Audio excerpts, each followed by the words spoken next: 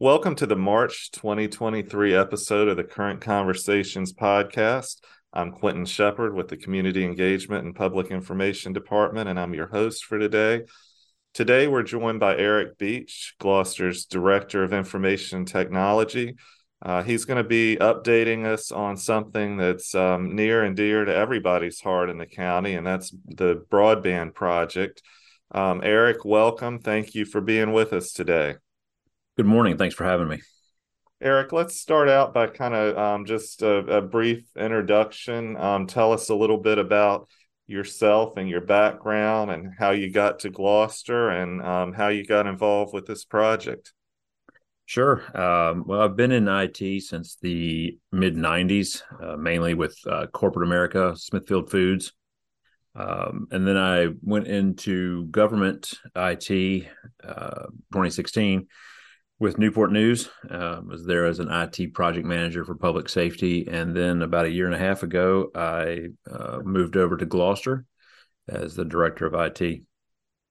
Great. Well, we're glad you're here. And, it didn't take long for this broadband project to kind of hit your desk. Tell us a little bit about how you got involved with the project and some of the things that you've been working on since you took it over. Yeah, well, I think the broadband project was probably part of my interview. That it's been coming up since the very beginning, and it's an important piece for Gloucester and Gloucester residents. As you know, Gloucester is a bedroom community of about 38,000 people, covers about 218 square miles. And we have a main corridor up Route 17 that a lot of the providers have served for years. But as you also know, we're spread out over the county. A lot of property owners in areas that are underserved or not served at all.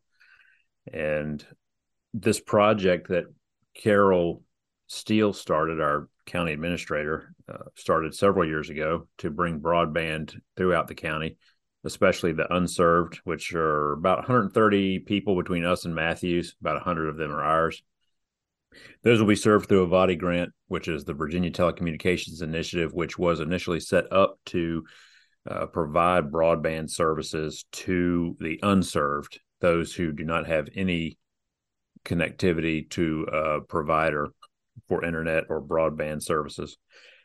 Then there's about 2,500 residents in Gloucester that we consider underserved, which the large providers may provide services, but that may be cost prohibitive.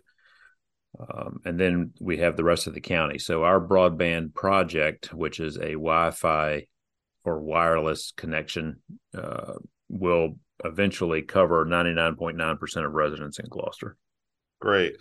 Just to simplify it a little bit, right now, the only two broadband providers in Gloucester County are Cox Communications and then Open Broadband, which is the company that the county has contracted with to help facilitate these towers in order to bring these extra homes and businesses online. Yeah, Verizon also has a presence here as well, but that they also have a limited connectivity for broadband. Okay.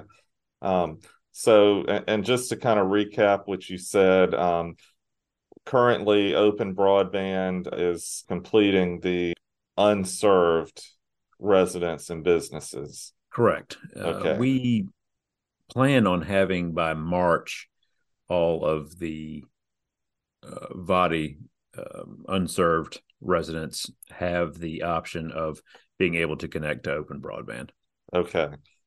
And then as soon as that is complete, then they will begin working with the 2,500 or so underserved residents and businesses that may have access to broadband, but it may be cost prohibitive for them to do so.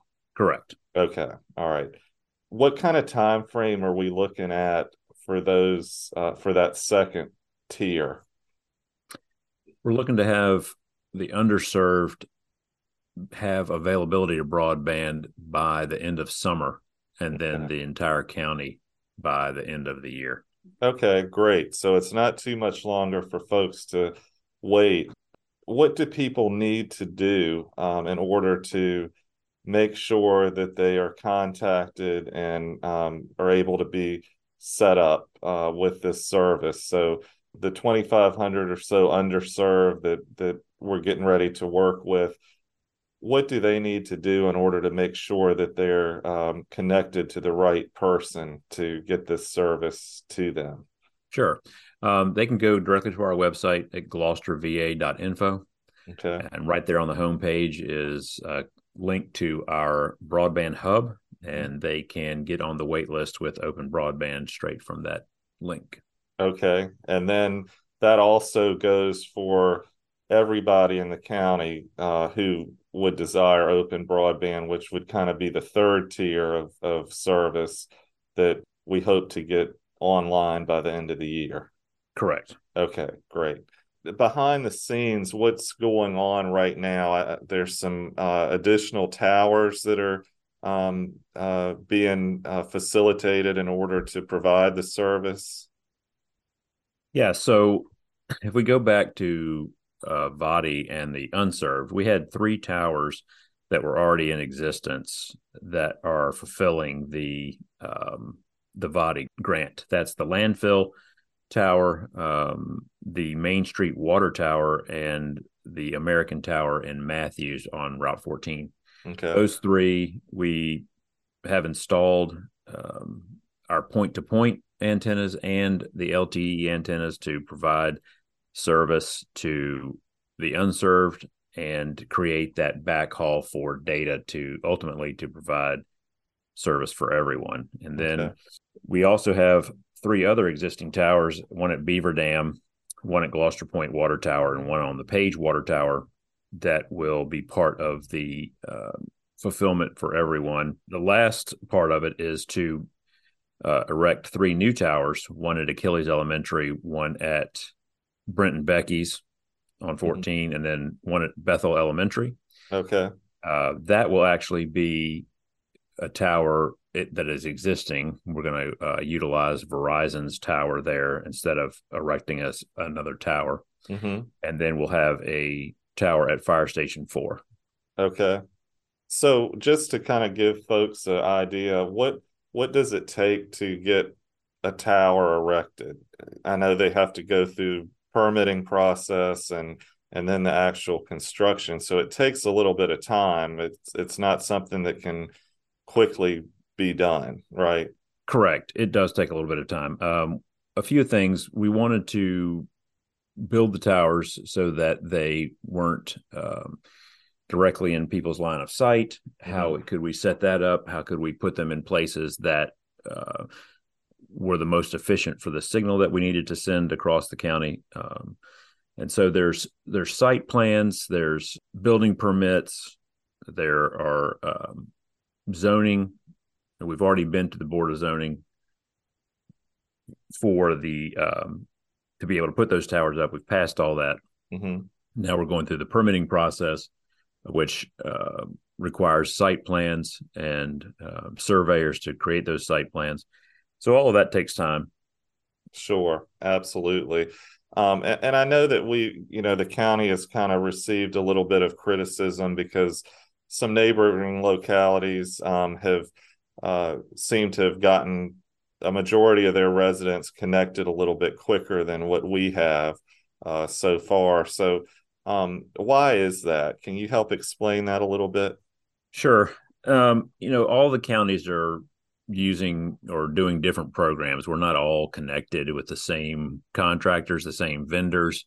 Our system is not only going to use point to point, which is a line of sight technology, but we're also going to use LTE, which a lot of Gloucester and a lot of homes in Gloucester are within trees and treed areas or heavily vegetated sections. Mm-hmm. And so LTE will be able to reach those residents as well. We just don't have we just won't need a line of sight connection.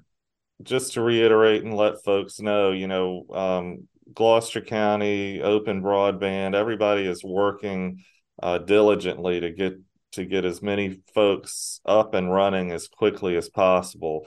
and have been doing so for quite some time. And it looks like we can kind of finally say we are seeing the light at the end of the tunnel.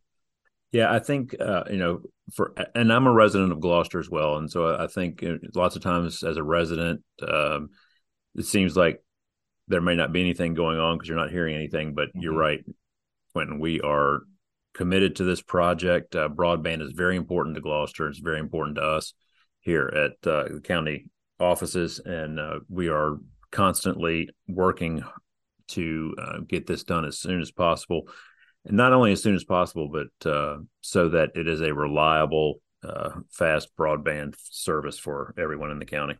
And just to hit a few other points, you mentioned the Broadband Information Hub, which is accessible through a link which is prominent on the county's homepage.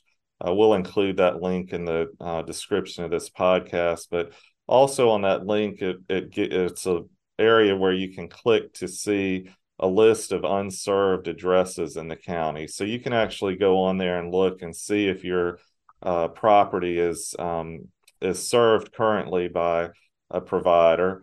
You can also click on the Cox link to see if Cox provides broadband service to your property. So it's a pretty informative, straightforward information hub. The county tries to keep it updated as regularly as possible. There's the latest update as of February 24th on there, which a lot of the information Eric just shared with us. We just encourage you to check that link out.